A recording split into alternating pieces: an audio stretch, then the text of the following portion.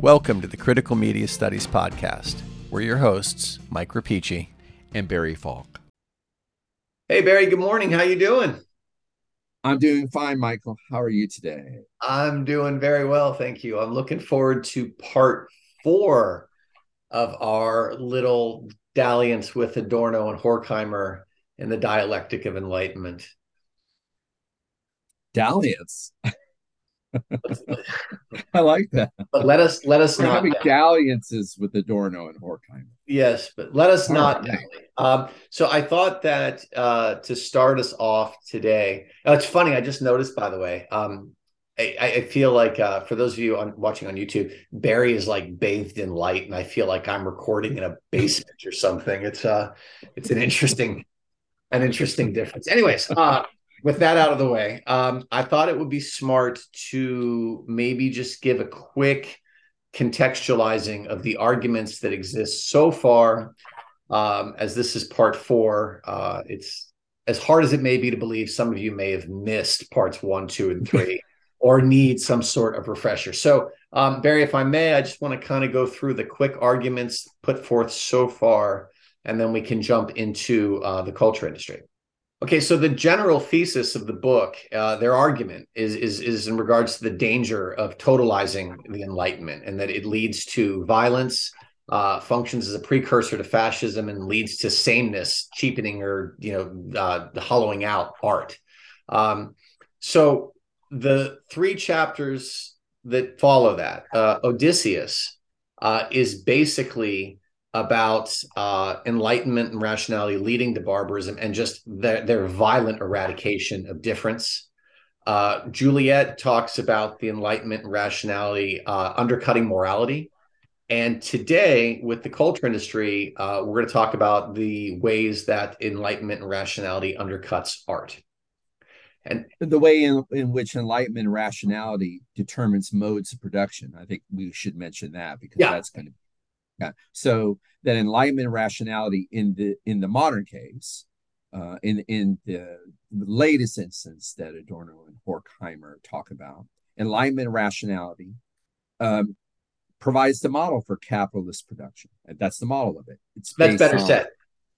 It's based on efficiency, standards. It requires standardization. And what was your last point?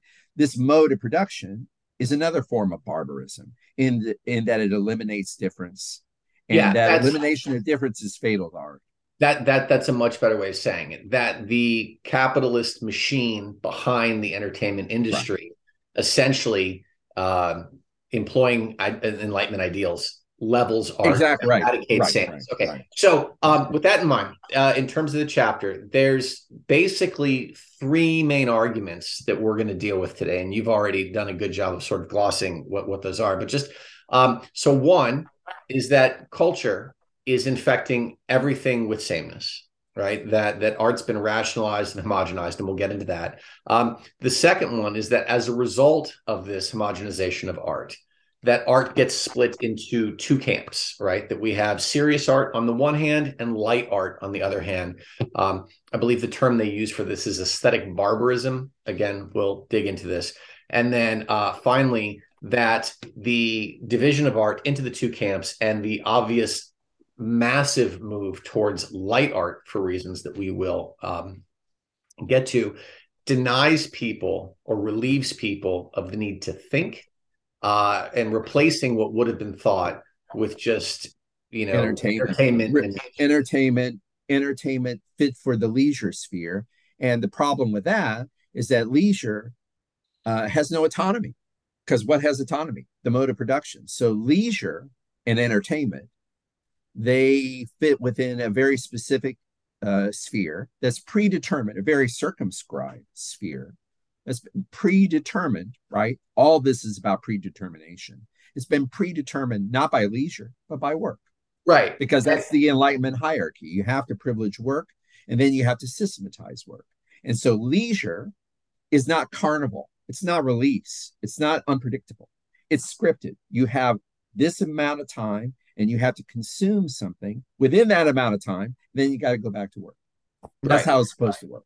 Yeah, and as you said, and I think this was the thing that kept coming to mind for me as I was going through this, and we had done an episode on Jacques Ellul already, but was, the problem that Horkheimer and Adorno keep referring to over and over and over with enlightenment is the need to quantify everything, to make everything as efficient as possible, as same, as repeatable, which is a natural move away from thought for the population.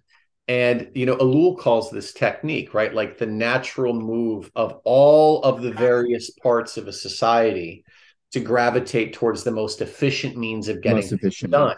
And that's really what's happening here. What I think is interesting is, it's one thing to talk about the workplace being optimized, right? And it's another thing to talk about sort of the eradication of difference in a political sense. I don't think that they're the first to talk about sort of the barbarous impact of religion or the church on a society. But what's fascinating to me about this is we're now talking about the optimization of entertainment, of not of entertainment, that's the wrong word, of leisure. And I think exactly. So this chapter, more than the others, while the others are certainly engaging, I feel like this chapter, more than the others, really speaks to, if you and I have a wheelhouse, I think this is it. This because it scales so well to where we are today. And another thing that your comment suggests, and this is a testament, I think, to the brilliant connections that Adorno and Horkheimer make. When you think about it, so you remarked on the paradox here. Wow, now we're talking about how our free time, how our leisure time, how even our entertainment has a very specific predetermined place within a larger ensemble of relations. Well, that is techniques, what Ellul said. That is enlightenment rationality. If you have a system, a totalizing system, determined by rationality as opposed to reason, but determined by standardization and rationalization, of course, there can be no escape. It has to be a totalizing system. So, of course, everything, including leisure, right? What room do you have for anything? Adorno and Horkheimer's, the nightmarish aspect of this book is that once you seed the game, and Kant did this, right, in the realm of philosophy, he said, you know what? Philosophy needs to be determined by the axioms of science. Once you make that move, what happens? This is kind of the book, the Dialectic of Enlightenment, over and over again. Once you make that move and you subordinate everything to this totalizing principle of enlightenment reason, then there is no escape. And that's why it's a precursor to fascism. Fascism is a total system. Everything has to have its proper place. So not just entertainment, but religion, art, anything you can, everything has to fit in its slot. That's the whole point. Mm-hmm. Yeah, and I think that it's funny, when we were talking earlier, that's a nice segue into, I think, dealing with the text itself here, because, we talked about how we're going to start this. It's like, okay, so, you've got these two guys who are fleeing fascism, right? And they run to the United States, which is, okay, what is the problem? What is it that prompts this book? Because at the time, the United States that they find themselves in is not fascist United States, right? That's not a thing. So their fascism is the free market. It's capitalism, right? And they're and that's what they discover when they get here and they relocate. God help them. They relocate to Hollywood. Well, the weather's nice, so if you're gonna escape misery, go somewhere nice. But I think that's a good, solid introduction to this, right? Like, okay, so what prompts this? They've left fascist Germany and landed squarely in capitalist Hollywood, where they see essentially that the same sort of process of enlightenment rationality is infecting the entertainment industry here, and that's problematic. And the realm that people think, see here, and here's the thing that's kind of monstrous about this. This is the realm, entertainment, free time, leisure. This is the place where we think we are most free, right? This is the place where we think we have a realm of freedom. I'm going to kick back, or kick back, and well, you didn't have television in that particular. No, but you're going to choose your movie. And you're going to choose your distraction. You have autonomy. You have freedom here to do what you like with your leisure. Yeah. And that's not the way it works. So and he finds that that's not the way to do it. So that's not what's going on. So I'm just I'm tearing with this point just to sort of make the point of how the scarifying aspect of this text. It's like a horror story, right? They come here, they think they've left the monster behind. But the monster is here. And so that's what this chapter is about. The new monster that they now are living in. Right. So we found, and again, if you're watching this on YouTube, you'll get to see it shortly. If you're listening via the podcast, we will try and read slowly and speak clearly. But I'll try, and Barry can speak as Barry speaks. But we found a section in here that I think really sets up the argument well. So, Barry, with your permission, I'm going to... Please do, Michael. Go ahead and jump in. So we start here. And they say, the dependence of the most powerful broadcasting company on the electrical industry, or of film on the banks, characterizes the whole sphere, the individual sectors of which are themselves economically intertwined, right? So the first observation here, and I think it's fairly clear, is that what they're saying is the various modes of production, the various players here are all interconnected, right? That nothing sits outside of the sphere of influence or effect. Would you? Yeah, they're saying that art isn't art. Art is a system. Art is a system, right? Or a Hollywood film here, right? In that particular instance, the films aren't. They're not an autonomous realm. Correct. They're interconnected with the banks, which means it's interconnected with the profit motive and finance and all these things. But and also, yeah, go ahead. I'd say, but they're also interconnected with infrastructure, right? So they are, in fact, right, a part of the grid. Right. So they continue. Everything is so tightly clustered that the concentration of intellect reaches a level where it overflows the demarcations between company names and technical sectors. It becomes a monopoly, right? Right. So the relentless unity of the culture industry bears witness to the emergent unity of politics. Mm-hmm. Sharp distinctions like those between A and B films, or between short stories published in magazines in different price segments, do not so much reflect real differences as assist in the classification, organization, and identification of consumers. Something is provided for everyone so that no one can escape. Differences are hammered home and propagated. The hierarchy of serial qualities pervade to the public eye serves only to quantify it more completely. Could we stop there and go back and Absolutely just make a few comments? Yep. So we're seeing here the tendency to totalizing for art to become systematized, and what it means for art to become systematized is that it plays a role. It becomes part of a totality from which there is no escape. So that this is the point that I was trying to make earlier. I was thinking of a passage just like this, where they are noting that one of the principal characteristics of the system that's getting created, of the intertwining intersections that they were discussing in the opening of this passage. One of the natural consequences of this is that everything has a predetermined function.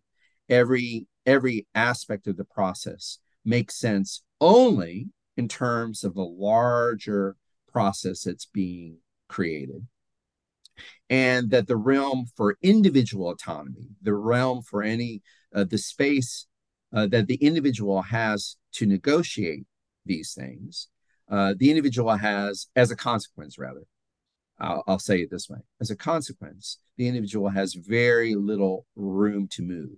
And let me just, I'll stop in a second, but I wanted to maybe unpack this one sentence, which is kind of brilliantly compressed and contains a lot of the ideas. I mean, this is their style of writing. The marvelous thing about their style of writing is that even on the sentence level, they have several arguments kind of compacted within it. And this, to me, is an especially rich sentence. The relentless unity of the culture industry, that's all the intersections and intertwinings that they were, economic intertwinings that you were reading about, they were referring to. The relentless unity of the culture industry bears witness to the emergent unity of politics. Quick gloss on politics here. I think this is where they are suggesting that there is an essential unity between Hollywood and fascism. I mean, it's as broad as that. Well, certainly. What is the unity? What is the unity? The unity is fascism is a totalizing system. Everything is under the control of the state. What's the emergent unity of politics that's being produced in Hollywood, or that Hollywood is a symptom of? It's no less unified than fascism. It's a kind of hyper-capitalism, a hyper-unified, a totalizing system of capitalism. So in Europe, there is the emergent unity of a fascist politics. In America, they discover the emergent unity of a total, not just capitalism, right, but of a hyper-capitalism, an advanced capitalism in which there is no escape. Mm-hmm. And now the stuff that you're going to read now, it's talking about the way, I mean, notice, we don't have humans anymore. We don't have individuals anymore. We have consumers, because the people who participate in the system they only have one way to participate. They have to consume. And that's why, also in the sentence you read, the differences between the products don't matter for you and for me. We think they matter, but they don't. Because in every case where we're interacting with the system, we do so in one role, and according to Adorno and Horkheimer, in one role only, that of the consumer. What's interesting, though, about this, the other thing I want to return to briefly, please, is so the argument they make, right, is that everything is clustered in terms of the production of art. Everything is clustered, but what they talk about, the sharp distinctions like those between A and B films, or between short stories published in magazines in different price segments, do not so much reflect real differences as assist in the classification, organization, and identification of consumers. Not only are we all limited to this passive consumption role, right? We are also organized in the most efficient means in terms of our classification, right? In terms of our consumer class. You had made the comment that there's little room to move. There's no room to move, right? Your ability to move to appropriately, I guess your style, your taste has been determined for you according to your place in the social hierarchy. According to the option that you are given. But you're limited to the options you are given, to the classifications A, B, and C, right? That's your freedom. Right. And this is what we get to when we said earlier, there is no choice, that art has been leveled to sameness.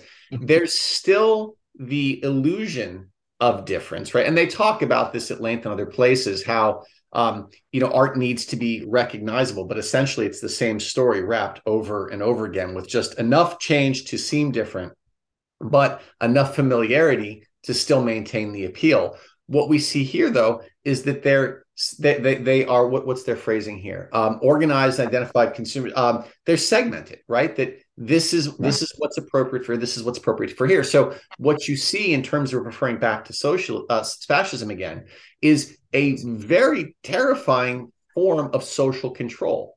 This is what people in this demographic will watch or will consume. This is what this demographic will consume. And by limiting and controlling the contents, as a known commodity, right? A rationalized commodity.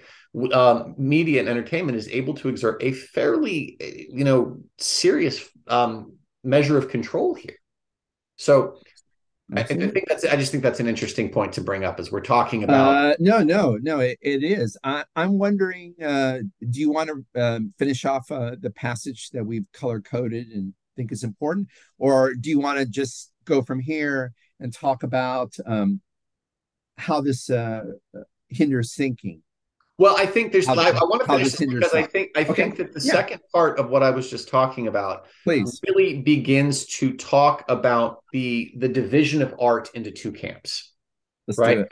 And so they talk about art basically being serious, and then there's light art, right?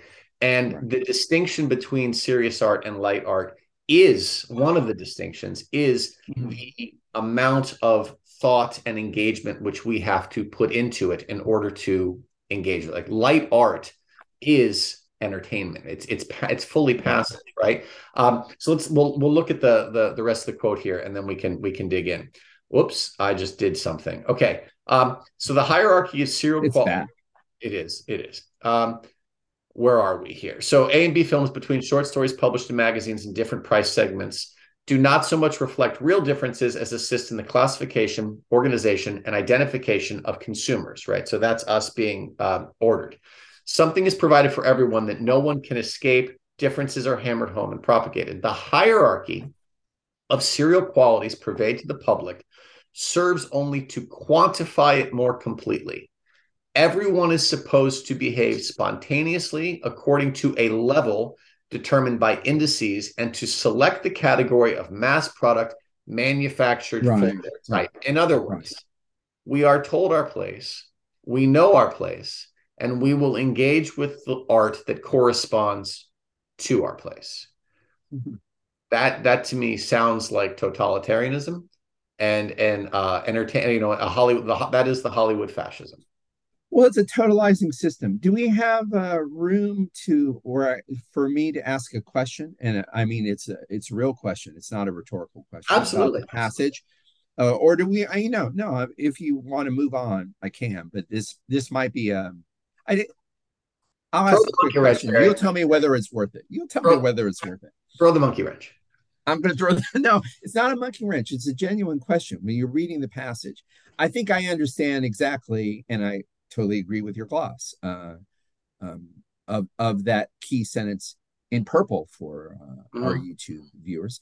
Everyone is supposed to behave spontaneously. Everyone is expected to behave. All the consumers are expected to behave spontaneously according to a level predetermined by indices and to select the category of mass product manufactured for their type. Now that I get is that, the range of choices, the choices have been predetermined, and your own free will in relation to these choices, in a sense, is necessarily circumscribed, limited, etc. I get that, and you were talking about that. Can you go back for just one more second? Absolutely. Here was my question. It was about the phrasing. So it was about the phrasing of the sentence, the previous sentence right before the passage I just read and you read. So I was thinking about Netflix and how Netflix works in relation to that purple sentence. Everyone is supposed to behave spontaneously according to a level determined by indices. So I'm trying to see, and maybe you work with me on this, help me on this. I'm trying to make a contemporary analogy, and you tell me if it works. And if you think it works, then I'm going to ask you to enlist your help.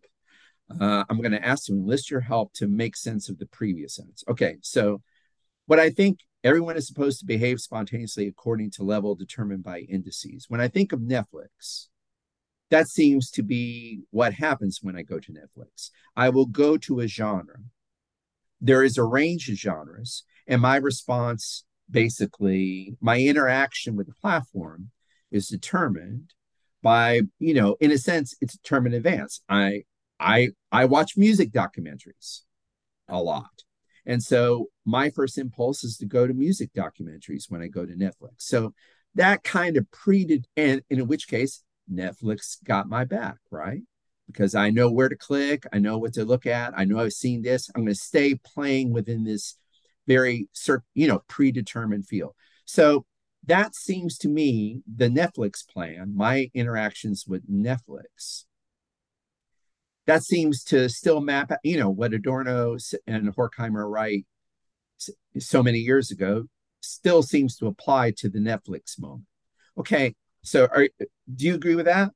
Not only do I, or no, well, wholeheartedly. In fact, I think that there's even more to it than what you've laid out. Okay, do that, and then I'll ask my question. Tell So me here's the argument. Yes, you have an affinity for music documentaries. Right. Not only will Netflix and satisfy your affinity, it will put it front and center for you.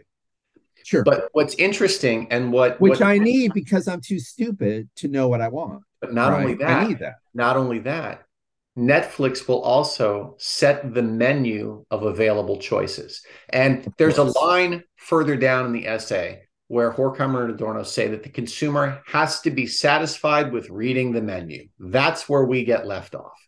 So if you think about this, brilliant. What happens to you, Barry, dear friend, fan, connoisseur of musical documentaries, is you can watch your musical documentaries as long as they are on the menu. What's fascinating about this, and this is the hierarchy and the ordering and the classification, right? Here's what's available to you. Here's what you can watch. Okay. Guess what happens to all the musical documentaries that are not on that menu? They don't exist. They're not they're not a part of the system. They do not exist for you. Now, the higher up in the social class you get, maybe you can afford to subscribe to HBO. Am I a premium as well? Yeah. Right? I have a lot of other premium channels. Right. But I think an even more interesting version of this, quite frankly, if we get away from Netflix for a second, is look at Amazon.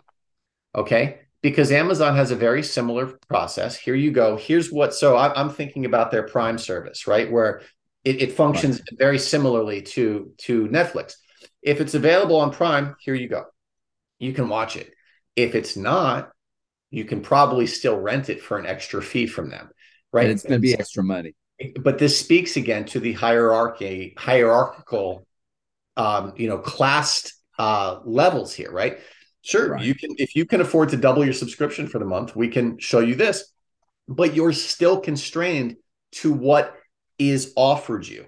You can't, I'm sure that there have been instances before where you sat down to say, hey, I want to see if X or Y or Z is available on Netflix. Oh, it's not. And it's not there. What do? You pout for a little bit and then you watch what's available. I was about to say, I have a system breakdown. I have a mental breakdown. But it's the same thing. It's the same thing. I give up. But you're right. I give up and I say, well, I gotta get what I get. I gotta take what I got. And it's the same. It's the same for all of our media now. It's the same for Netflix. It's the same for Spotify. It's the same for even, I would argue, even Google, right? Shows you your custom results based on your search history, right? So everything is curated, everything, right? And it's done so, and this is what's interesting. I think it's done so in the name of efficiency. It's done so in the name of customization, right? But we are always pacified subjects. We are restricted to what we can get, and what lies beyond that is just that's the ether, man. Who knows? Not for us. Let me tell you something. You're in your brilliant excursus right now. You anticipated and totally answered my question. So I said I had a question about the previous sentence. Well, here was my question.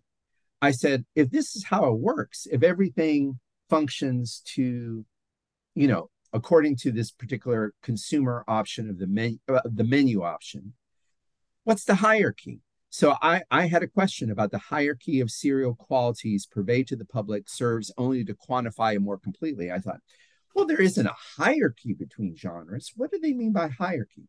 But I think you brilliantly answered my question. The hierarchy here is what's on the table and what's not on the table. Mm-hmm. What's not on the table is marginalized. There's the hierarchy. That the options on the table are elevated because they're on the table, because they are on the menu. The whatever. But the stuff that's off the table, the stuff that's not on the menu, it's placed in the hierarchy. Actually, hierarchy, I don't know. It's still maybe not the right word for it. It's like it disappears. It's invisible. It's marginalized. I think that's the next question to get to here. I want to sort of think about what is it that exists, because we know that it exists, but it's not on the right. And so my question for you would be, is this an example of the aesthetic barbarism, the split between high art and light art, right? Like I think it is. The hallmarks of light art, as I understand them, are that it needs to be readily available in massive quantities and require very little active engagement. Because it adheres on a narrative level, if it's a narrative, if it's a story in some form, because it adheres on a narrative level to a strict formula, to a predetermined formula, right? Yes. I mean, I'm just filling in what you said. Yeah. So please proceed. Yeah. So to follow that, I think to recycle the Netflix example again, right? Yeah. What exists on Netflix is going to be efficient, right? It's going to be efficient for Netflix. What can if I am Netflix, what can I offer that is going to yield the greatest benefit, right? I am not going to spend a lot of time or money trying to make the most, esoteric sort of, niche properties for Barry Falk available. If, the however many million Mike Rapicis of the world don't also want to watch it. And so what you get there is that hierarchy is really, I think you're right. It's a question of visibility or access. And I think we tend to think of hierarchy as this, sort of vertical column, when really it's maybe better thought of horizontally here, like what simply is. Well, that's what I thought your answer was pushing you toward. And if Adorno and Horkheimer didn't intend it, I think we have to do this necessary revision. When I first read this, that's exactly what puzzled me about the sentence when you read it. I said, hierarchy. I don't see a vertical hierarchy. Anything works as long as it's on the menu. So maybe that, and this may have been what we need to fill in the text, because I think if we talk about hierarchies now within this particular context, I think the hierarchy is a question of, it's not a hierarchy of menu items. And that's what I thought they were referring to. It's not a hierarchy like romance is better than sci-fi, right? Right. That's not the hierarchy. There's no cultural, there are no, like pre-capitalism, there was a sense that the most exalted literary form was the epic or the drama, and that other kinds of prose fiction, there was a sense of a cultural hierarchy within artistic genres. And I thought that's what they were referring to. And they might indeed, in their less capitalized pre-internet world, maybe that is what they're referring to. But I don't think so. I think judging actually from their comments on aesthetic barbarism, by the fact that they talk about the pseudo artistic qualities of light art, I think they're already anticipating our world. And our world is organized in the way you say, right? According to, there is a menu which makes cultural options invisible, and they stand for the whole of culture. If it's not on the menu, what the hell? I can't access it. And there is an implicit prejudice that it's not worthy of being of my time. Because if it was, where would it be, Michael? It'd be on the menu, right? Well, I mean, I think that's the implication. So I think there's two different pieces involved in this. And if we're going to talk about hierarchy, perhaps hierarchy, as you and I think as most people conceive of it, is probably better branded as categorization here, right? Yeah, good point. Good point. But I think that there maybe is a hierarchical concern in terms of a ranking value. But that value, and this is the problem I think that they're getting at. So maybe I think that word is actually probably intentionally chosen. The hierarchical value is an economic concern, right? So if you think of this as organized maybe on two different axes, right? Categorization in terms of for the purposes of our discussion here is maybe genre, right? So who wants what? And those are flat. That's a horizontal concern. But the hierarchical concern from a capitalist perspective, right, from a production perspective, I think is economic. And what we know is that light art is more productive than serious art. And by productive, we mean it reaches a larger consumer base. It will reach a larger consumer base. It is more easily assimilated. It is more quickly assimilated, and therefore is more economically productive, viable, right? And what's happened, and they talk about this, maybe you can speak to this as well here, is they talk about one of the shifts where art was for so long protected from this by the patron, who could enable a measure of autonomy to the artist. But what's happened is capitalism has erased the patron, right? Now, instead of somebody saying, do what you do, the question to to those who make art is do what makes money, because it is no longer the patron, it's the banker, it's the elect. So everything comes back to that tightly connected the tightly connected machine of capitalism.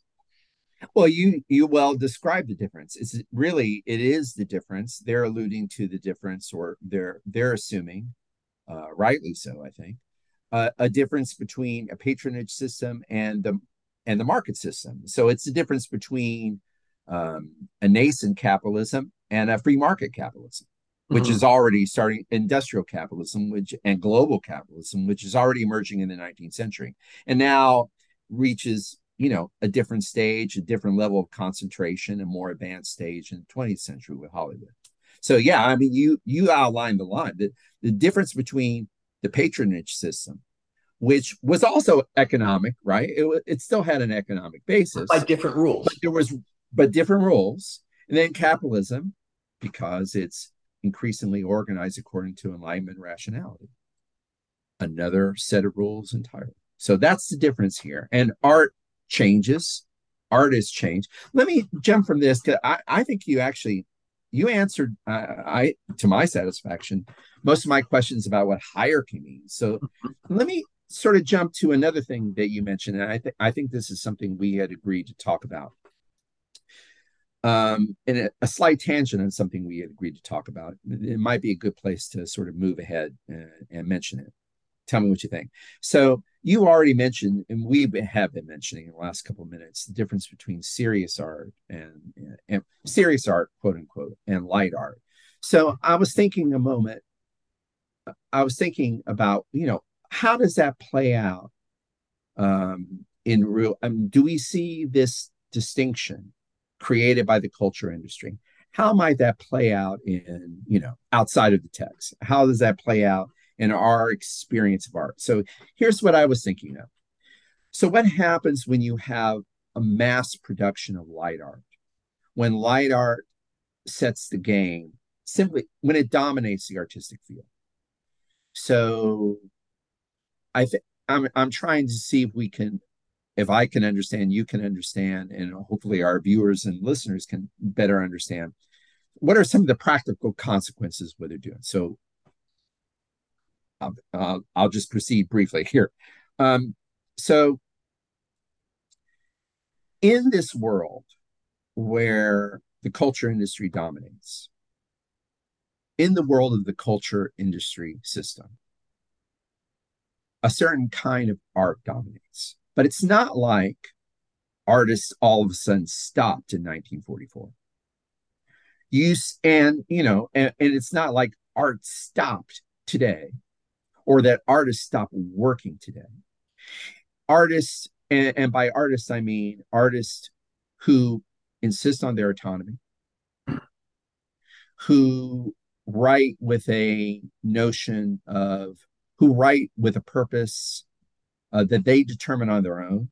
One of Adorno's artist heroes, he's not alluded to much here, I don't think, but elsewhere, he talks about Beethoven as his artist hero, because Beethoven insisted to the last on taking on having a career on developing, following his music ideas and not caring about audiences or patrons, certainly not caring about patrons.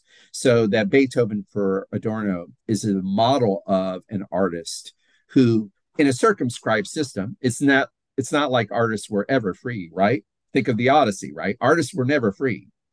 But Beethoven had a measure of autonomy, according to Adorno, that modern artists don't have. But that's not to say that artists 1944 and 2022 don't strive for autonomy, don't strive for goals that are besides, they create their art. Sure, they want to be popular. Sure, they want to have money. But they also want to follow their vision, whatever that is, and they want to be able to determine their vision. So, Michael, that's a long preamble to a very short question, but I think it might help us to, help us with the text to sort of answer it. If that's the case, what happens to that art? I think this kind of correlates or connects up with what we were just saying. What happens when you have art that's not on the menu? So another way of thinking about that is, what happens when artists are still working on the Beethoven model in 1944, in 1967, in 2022? What happens to that art? So I guess that's my broad question. I think that the 2022 version of this answer is different from 1944. Well, I think so. Let me try this out and we'll see how it works. But let me first say that the difference is really connected to the means of production. Okay? Because as Horkheimer and Adorno write, we understand that art is subject to the means of production and dissemination, right? Indeed. The internet has changed this, right? So as you're talking about this, the first thing that popped to mind for me was Raidohead. Okay. The band Raidohead, and specifically the album In Rainbows. And that was, so for those who don't know, my understanding of the story is that Radiohead decided, you know what, enough of the machine. We are going to record and release this on our own. And so they recorded the album. They footed the bill for the album because they were no longer a part of the capitalist machine that produces, records, and disseminates the art.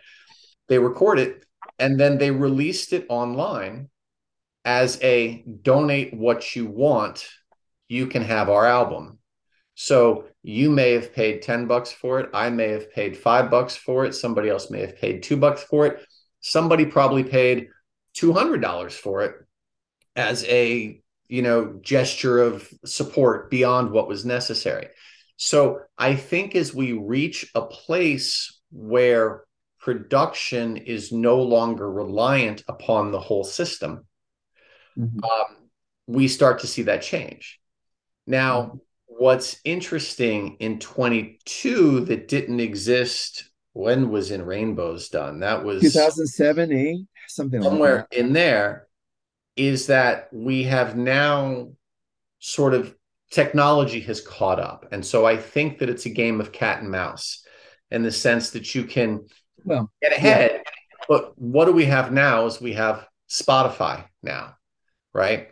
And so you can record you can record it, but people less and less are going to purchase that music as a whole or purchase the music at all, right? We purchase the ability to stream a la carte. So if Radiohead does that now, perhaps they have a large enough, perhaps they become their own production machine, right? So, maybe the updated version of Radiohead is someone like Taylor Swift, who's Mhm. able to release everything. I think she does everything on her own, but Mhm. she Mhm. is so massive that she is in her own way.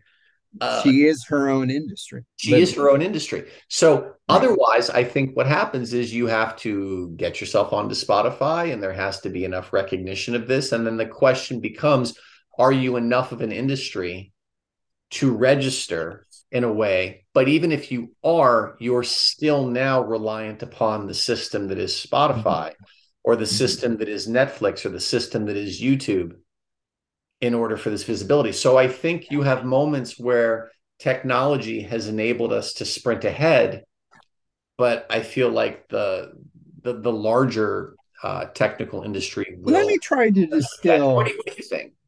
No, well, no. I love what you think, and I agree with it. I'm going to try to distill. I'm going to try to distill out of what you just said, and I'm interested in what you think of this. I'm going to try to distill from what you said. I'm going to try to distill an answer that sort of a general answer to the plight of the artist, and see. And I wonder if Adorno and Horkheimer suggest. Let me start again. Adorno and Horkheimer seem to be suggesting that artists on the Beethoven model, right? And by that I just mean artists who are conscious of their work as artistic work with its own constituting its own totality, Right. not a totality that's and also insisting on their own autonomy to make choices Serious themselves, art right? as opposed to light art. You're talking Right, about right. Okay. And so I'm trying to generalize what you were talking about from when you mentioned Radiohead. I'm trying to generalize it, and I'm struggling because I'm trying to think of something like I'm trying to think of a generalization about the artists that would encompass Taylor Swift, Beethoven, etc. Would you be fair? Would you think this is a fair statement? Um, is this a fair assessment? What Adorno and Horkheimer announce in this essay and what they describe, if you believe their description of the culture industry system, does it not mean, I guess, two questions. Number one, doesn't it mean that every artist, in a sense, is forced to every artist on the old model is forced to play cat and mouse, to use your words. I like that term. They're forced to play cat and mouse with a system they didn't create. And so my second question um, is that indeed a capacious way of explaining Taylor Swift, Radiohead, Beethoven, Schoenberg, or a composer of, in the Beethoven model, in the model of the serious music? We can think of other analogs, John Coltrane, and we can mix genres. But are all artists forced into a kind of cat and mouse game where they're always struggling behind enemy lines if you have a culture industry system? Is that one of the main takeaways? I guess I'm just speaking for myself. I think that's one of the main takeaways from reading this essay. It's not just what happens to consumers, is that art doesn't go away. The impulse to make art doesn't go away. So what happens to the artists in this system?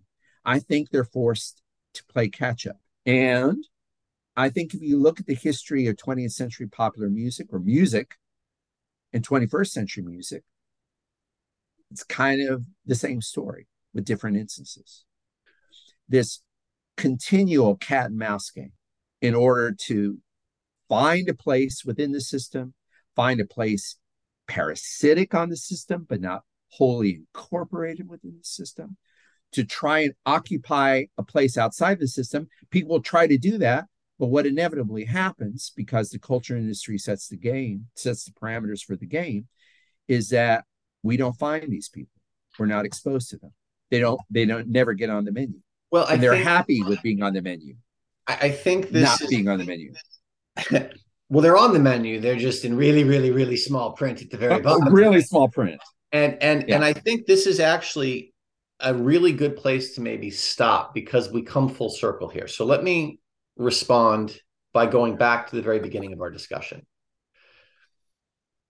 The culture industry has created a situation where even our leisure time is measured along the same lines as our time at work. And our options are predetermined for us along the same way as our time at work. So leisure is a misnomer, right? This is simply another way of spending time that has been measured and defined for us. Mm-hmm. So if you juxtapose the commoner, right? The person who is going to try and partake of their leisure time as an alternative to their work time. But you realize that both of those endeavors exist within the same sphere against the machine, right? Well, then what is the musician other than occupying that same space, right? They're still existing against the machine. I think that what happens is our culture industry is going to be oriented and defined in relation, and I'm going to invoke Ellul again here with technique, is going to be defined according to what is going to be most rational, most efficient. And so the musician is no different than the than the leisure-seeking public. Well, Michael, I think we have reached full circle, and I think your answer to my question is, or you illustrated a limitation in my question. I was assuming the artist was separate from the consumer. But I don't think there is a separate. No, and I think that's what you just outlined. What you just outlined, and this is, I think, much closer to Adorno and Horkheimer than my question. So I think you did bring it to a close. The point is, so what happens to our modern Beethoven? They're a consumer too, and they have to work against their predetermined status as a consumer in order to be Beethoven. Mm-hmm. I think so. That's it. Full circle. Very grim, but full circle. Well, I was going to say, and thus we've achieved clarity, but I say so sarcastically. So yeah, I think that's a good place to leave off. I think that we've probably gone on long enough. So yeah, okay. Oh, they should have stopped us 20 minutes ago. Come on. So if you are still with us, thank you. So up next is the elements of anti-Semitism and the limits of enlightenment, which will hopefully provide rays of sunshine for us. So again, it was a very good conversation today. Thank you very much for your insights, and thank you as well. Really and to those of you listening and watching, thank you as well. Please again subscribe, follow, engage with us, and Barry, I'll see you again next time. See you next time, Michael. All right, take care. Engaging reading over the next several weeks. All right. Me too. Take care. Have a good night. Thanks for listening to the Critical Media Studies podcast. To find out more about the show, check out our webpage at criticalmediastudiespodcast.com.